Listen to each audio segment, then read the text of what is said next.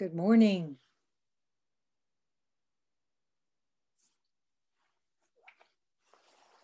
Last night's beautiful full moon here in Syracuse, and I imagine at DBZ as well, shining on the snow.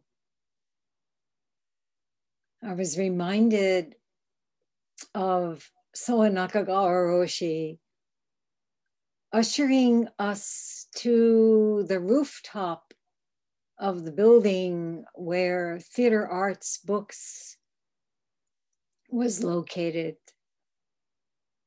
That was the publisher of Namu Daibo Sa, a transmission of Zen to America. We looked up at the full moon,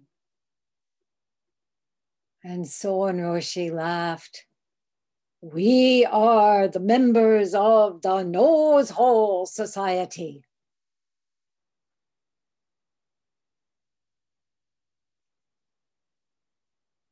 Today, we are commemorating Myo-on Chiko Maureen Stewart Zenni. She was a treasured student of Soen Roshi. On his final trip to the United States in 1982, he asked her to meet with him at Yorakuran, the Beecher House at Daibusatsu Zendo. And he said, "Tell your students to call you Roshi."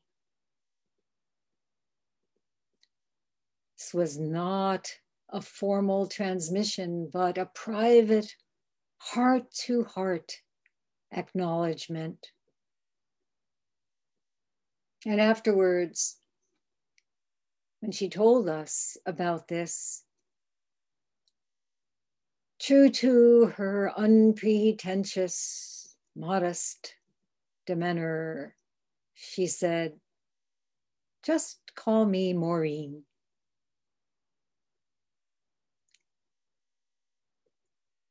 She was a key figure in my life.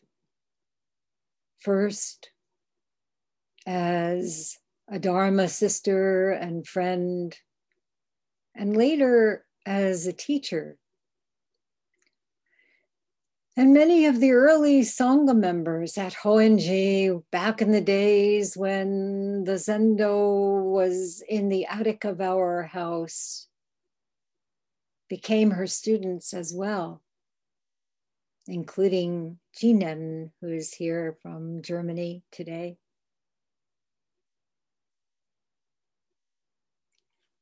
And I know that my own teaching has been thoroughly infused by her way of being.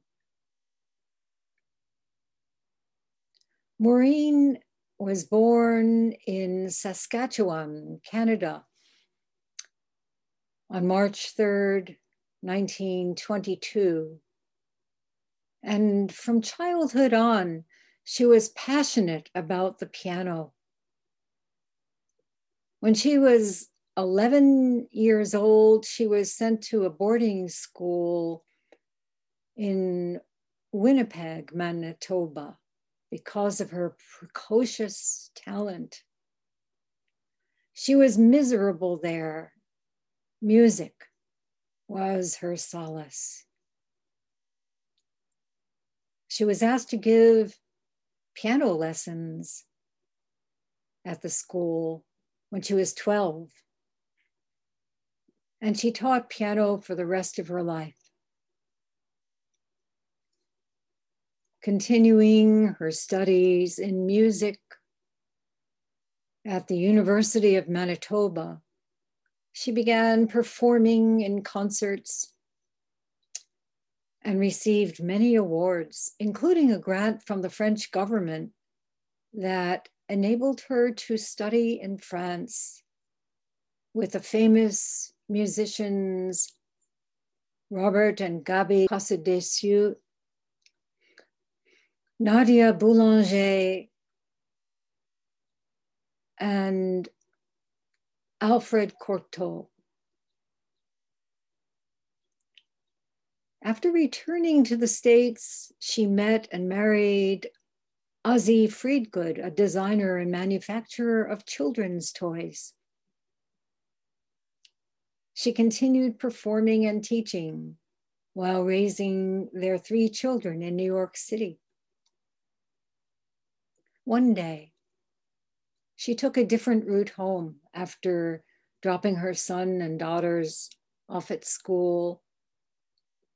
And she saw a sign on a brownstone on the corner of West End Avenue and West 81st Street. It read, Zen Study Society. She rang the bell. A young monk, Tai-san Shimano, came to the door. When she asked if she could come in to learn about Zen, he stuck a piece of paper in her hand with the Zazen schedule and closed the door. A few days later, walking in Riverside Park, she noticed an elderly figure, quite thin, with prominent ears and a shaved head, wearing the robes of a Zen monk. They looked at each other in passing, but didn't speak. Maureen returned to the Zendo for 2 beginners' workshops, and then signed up for a week-long session to be led by Hakun Yasutani Roshi, who turned out to be the Zen monk she had seen in the park. She and several more senior Zen students took the train up the Hudson to Pumpkin Hollow, the Theosophical Society's retreat center where the session would be held. They were all speaking excitedly, and the conductor came over and asked where they were going. We're going to a place in the mountains, one of them said. Oh, will there be entertainment? A floor show? He asked. Maureen found herself saying, oh yes, the floor show goes on all day. That was in 1965. She continued attending nearly every session offered from then on. On September 15th, 1968, Yasutani Roshi, Soe Nakagawa Roshi, and Tai-san conducted the formal opening of the Zen Study Society's new home in a renovated carriage house at 223 East 67th Street. Maureen was among the more than 200 people who attended. She had met Soen Roshi earlier that summer. And from the first, she felt a special connection, what she called an open channel. That fall, he conducted Jukai for Maureen and several others, and he gave her the name Myo-on, subtle sound. Myo can be translated as subtle or mysterious or wondrous. Myo-on. As I mentioned last week, Lou and I were in France in 1968-69, but began sitting at the new Zendo after we returned. And I first exchanged words with Maureen, whispered words, during a weekend session in 1970, as I wrote in the introduction to Subtle Sound, the book I edited of her talks, which is on the altar at Hoenji today.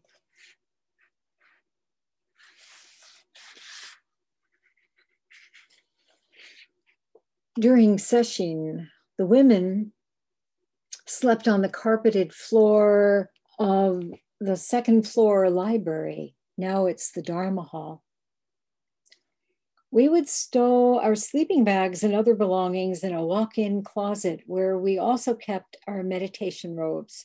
That first morning, having been thrust by the shrill tones of the shinrei into a mixture of grogginess and panic, I rolled up my sleeping bag, got in line to use the bathroom, then scurried into the closet to change into my robe. Certain I couldn't last through pre-dawn morning service and zazen without something to eat, I pulled a bag of dried fruit from my coat pocket and sat down among the sleeping bags underneath the coats. An imposing woman with beautiful red hair came in as I was furtively nibbling away. Caught, I held out the bag to her. Picking out one apricot with exquisite grace, she smiled. And suddenly all my ill-defined, stomach-clenching session fears melted away.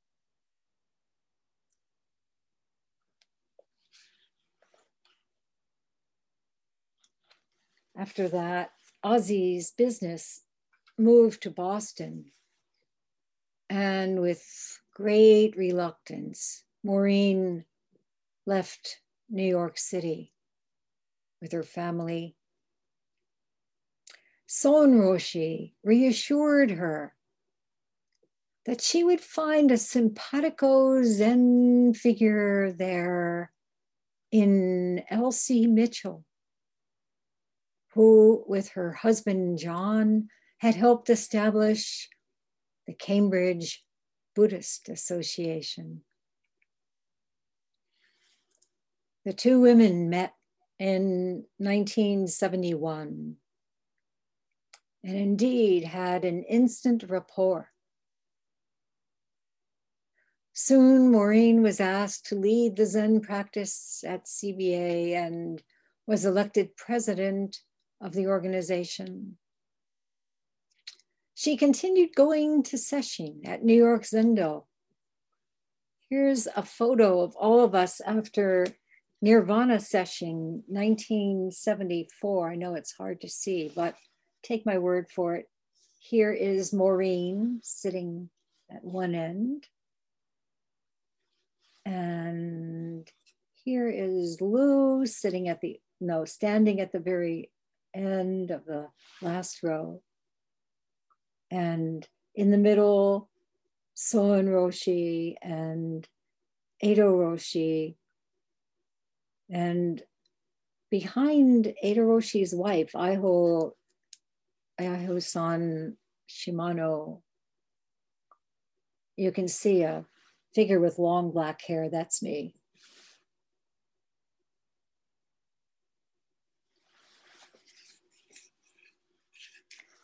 So she kept sitting, session, and also at Daibosatsu Zendo, which had its formal opening July 4th, 1976. On the last day of Rohatsu, December 8th, 1977, Maureen was ordained at DBZ by Edo Roshi. The ordination name he gave her was Chiko, wisdom light.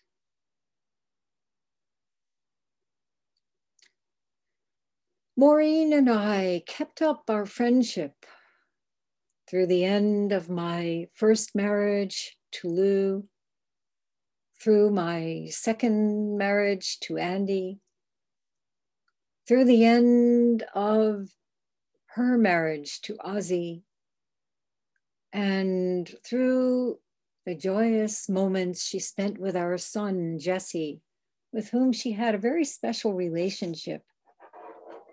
After session here on weekends, she would sit with him on the porch, on the swing, or take him to a store in the area to find crystals and special things that they had. Seven Rays bookstore.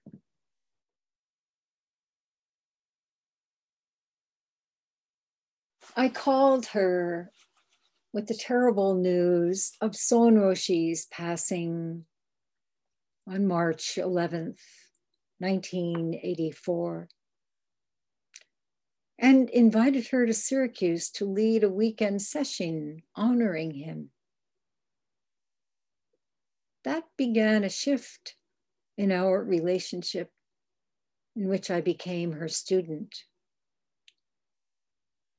Just the other day, I came upon one of my journals focusing on our time together from that year through 1990.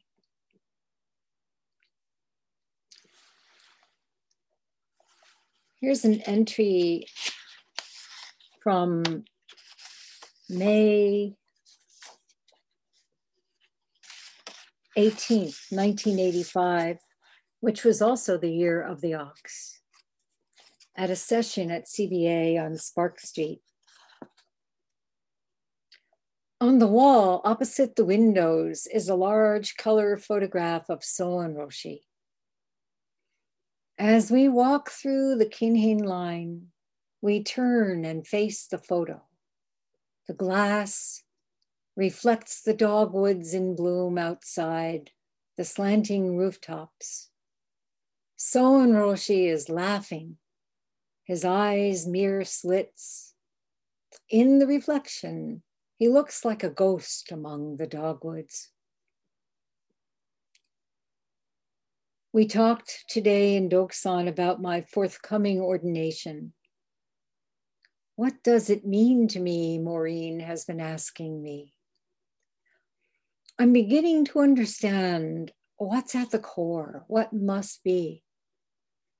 Shujo Muhen Seigando. And not an abstract salvation, but starting right here at home. Starting with the endless whirl of ego begetting suffering, begetting ego.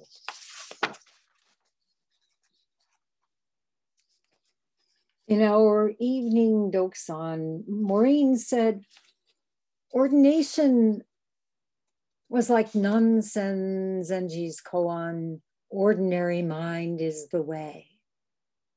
And as I was bowing, she said, she was reminded of Soen Roshi saying so frequently, ordinary mind is extraordinary mind. And that reminded me of the Doksan I had with Soen Roshi at DBZ just after the monastery had been built. He and I chanting Shujo Mohen Seigando together in the candlelight in the front entryway, the Genkan. And I wrote in my journal, each moment is a bodhisattva opportunity, but ordinarily we don't see it because we're too engrossed in the concerns of ego, the delusions of gain and loss, to hold this unified mind of Sesshin and to carry it forth moment by moment, always renewing. This is extraordinary, ordinary mind and ordination mind.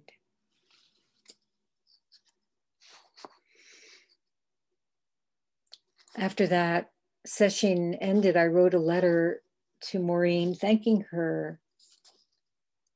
And I said, rolling along with you in your tan cloud car on waves of Beethoven. She was like a race car driver. It was truly terrifying to be in Boston with her at the wheel. The jagged edges of the Boston rush hour somehow smoothed out, softened to a delightful blur. When I arrived in Syracuse, Andy and Jesse were playing in the airport corridor. When Jesse saw me, he ran as fast as he could and flung himself at me, gripping me around the legs with all his strength and holding me fast for quite a while. Later, Andy told me that the day before I returned, Jesse had asked, if mommy never comes back, will we get a new mommy? Andy, quite taken aback, tried to reassure him that I would indeed return. But what if she doesn't?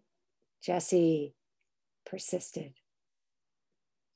Well, what would you want? Would you want us to get a new mommy? Yes, Jesse said. Do you have someone in mind? Without a moment's hesitation, Jesse replied, Maureen.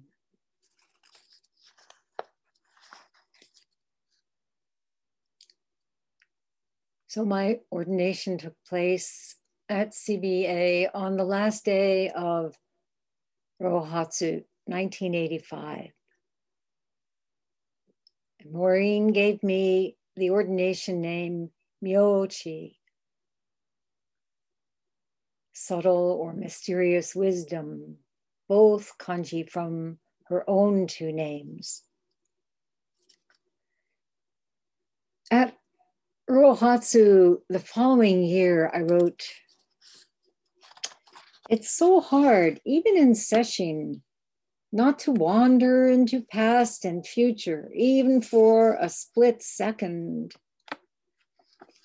And if we die during that state of wandering, we become hungry ghosts. I remember Shido Bunan's instruction, when alive, be a dead person, thoroughly dead, and all will be well. And the saying, die on the cushion. Not just on the cushion, I wrote. If we die, if we stop planning, scheming, and trying to know everything instead of experiencing it, then we're truly alive. As Soen Roshi told us, living and dying, same. In 1987, Maureen was diagnosed with cancer. That didn't dissuade her from taking a small group of students to India. And she continued teaching with as much intensity as ever. At a weekend session with us in Syracuse in October 1988, Maureen spoke of actively living in emptiness. The small self is what gets stuck in positive versus negative, health versus illness, she said. Living in health with good cells, bad cells, it's all impermanence. In December 1988, I wrote, with her Teisho on Sosan Zenji's Unbelieving in Mind, I really came to understand goal-less effort. How to sit not for anything, any preconceived end, but just for the sitting with no hindrance in the mind. I have always had at bottom some secret clinging to something. Approval and Doksan, better understanding of my life circumstances, Kensho.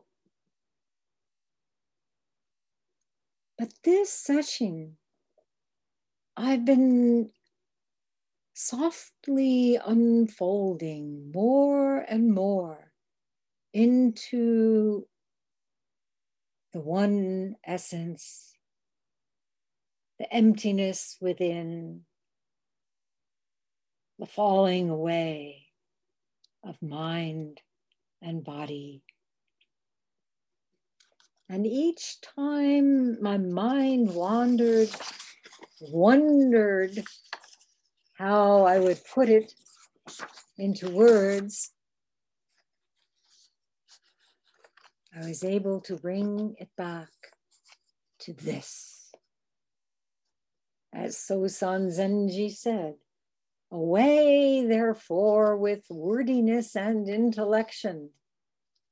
The more with them, the more astray you go.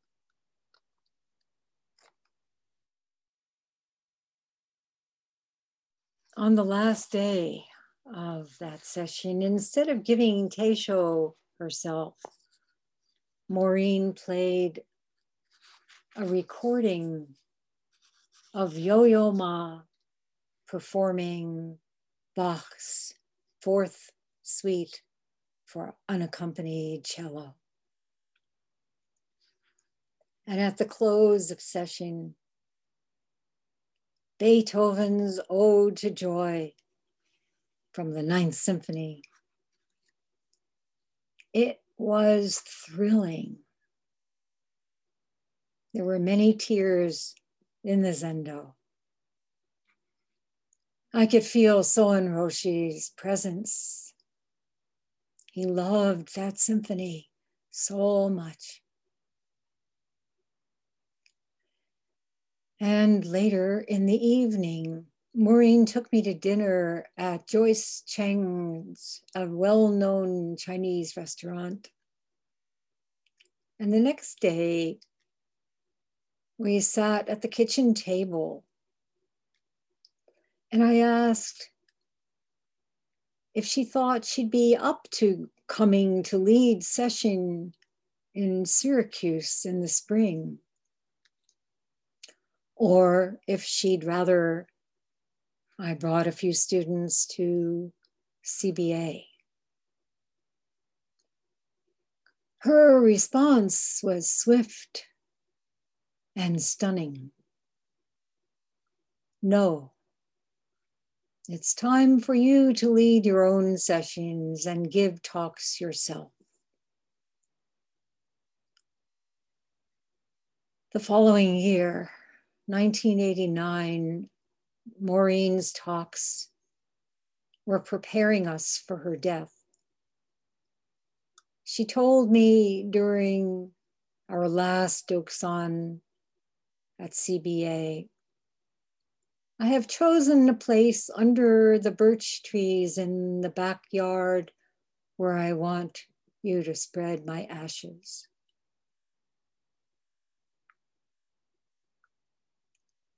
During her teishos that last Rohatsu, which were on the 10 ox-herding pictures, she talked of Soen Roshi's pure, illuminating, radiant, childlike nature, and how it had evolved through great struggle, great pain. How he spoke always of endless dimension, universal life. That we take this form for a brief period, and after our death, our energy continues as it had before our birth. After session, I wrote a poem. Something happened.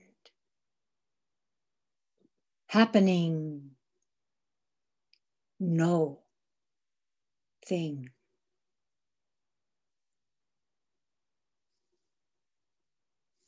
Maureen managed to lead January 1990 weekend session at CBA, but was in great pain. In February, she was hospitalized. She passed away at 4 a.m. on the 26th. And her last words were, "Wonderful peace, nobody there."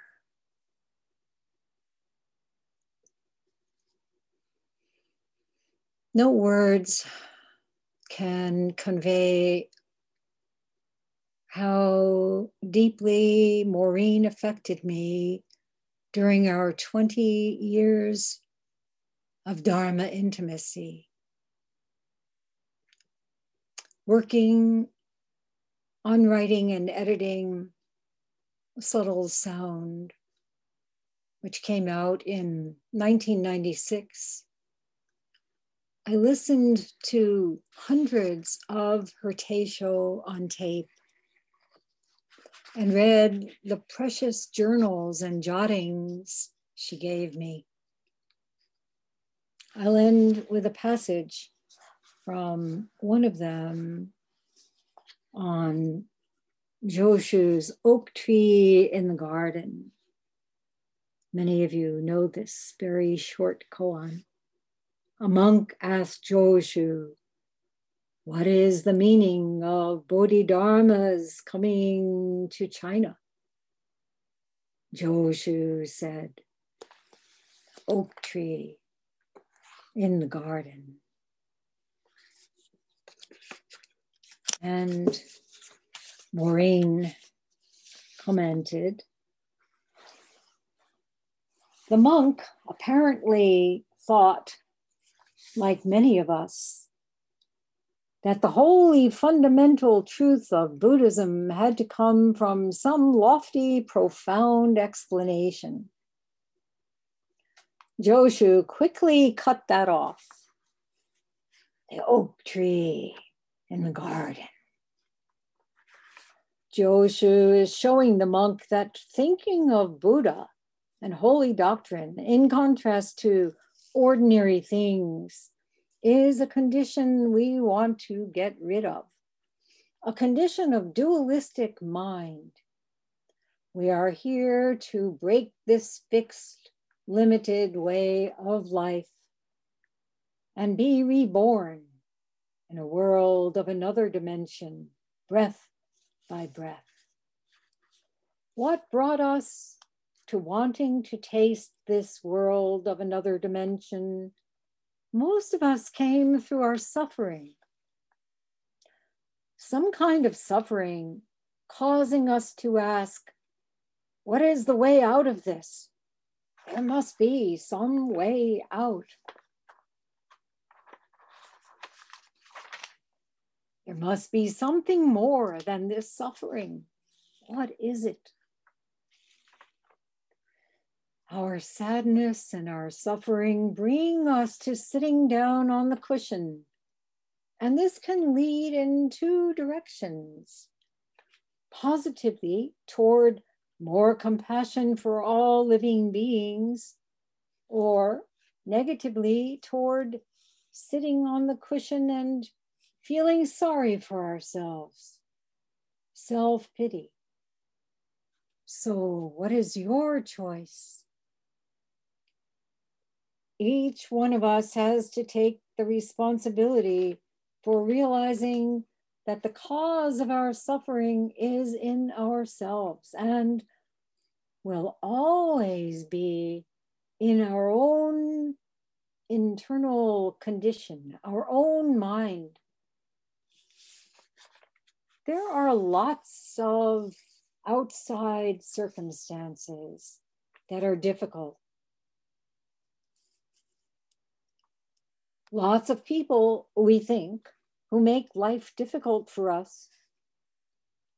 But it is our response to these things that can make them difficult.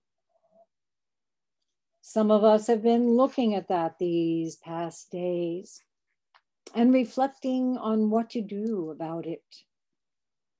If we say that person or those circumstances have made me unhappy, that is the reason for my unhappiness, this grows and grows. And we are powerless to do anything because we see it as someone else's doing. If we understand, on the other hand, it is my responsibility that this has happened to me. It is my own action that is needed to do something about it. Acting on it, then sorrow and sadness let go their hold, little by little. And what about the sufferings of other people? The Buddha began his whole teaching from the fact of suffering, the holy fact of suffering. This suffering is the beginning of compassion. To accept this holy fact of suffering, we understand more of how this mind works, how to allow its goodness to work, and how to let go of its distortions of reality. Then, no matter what happens outside, we can begin to maintain our composure inside.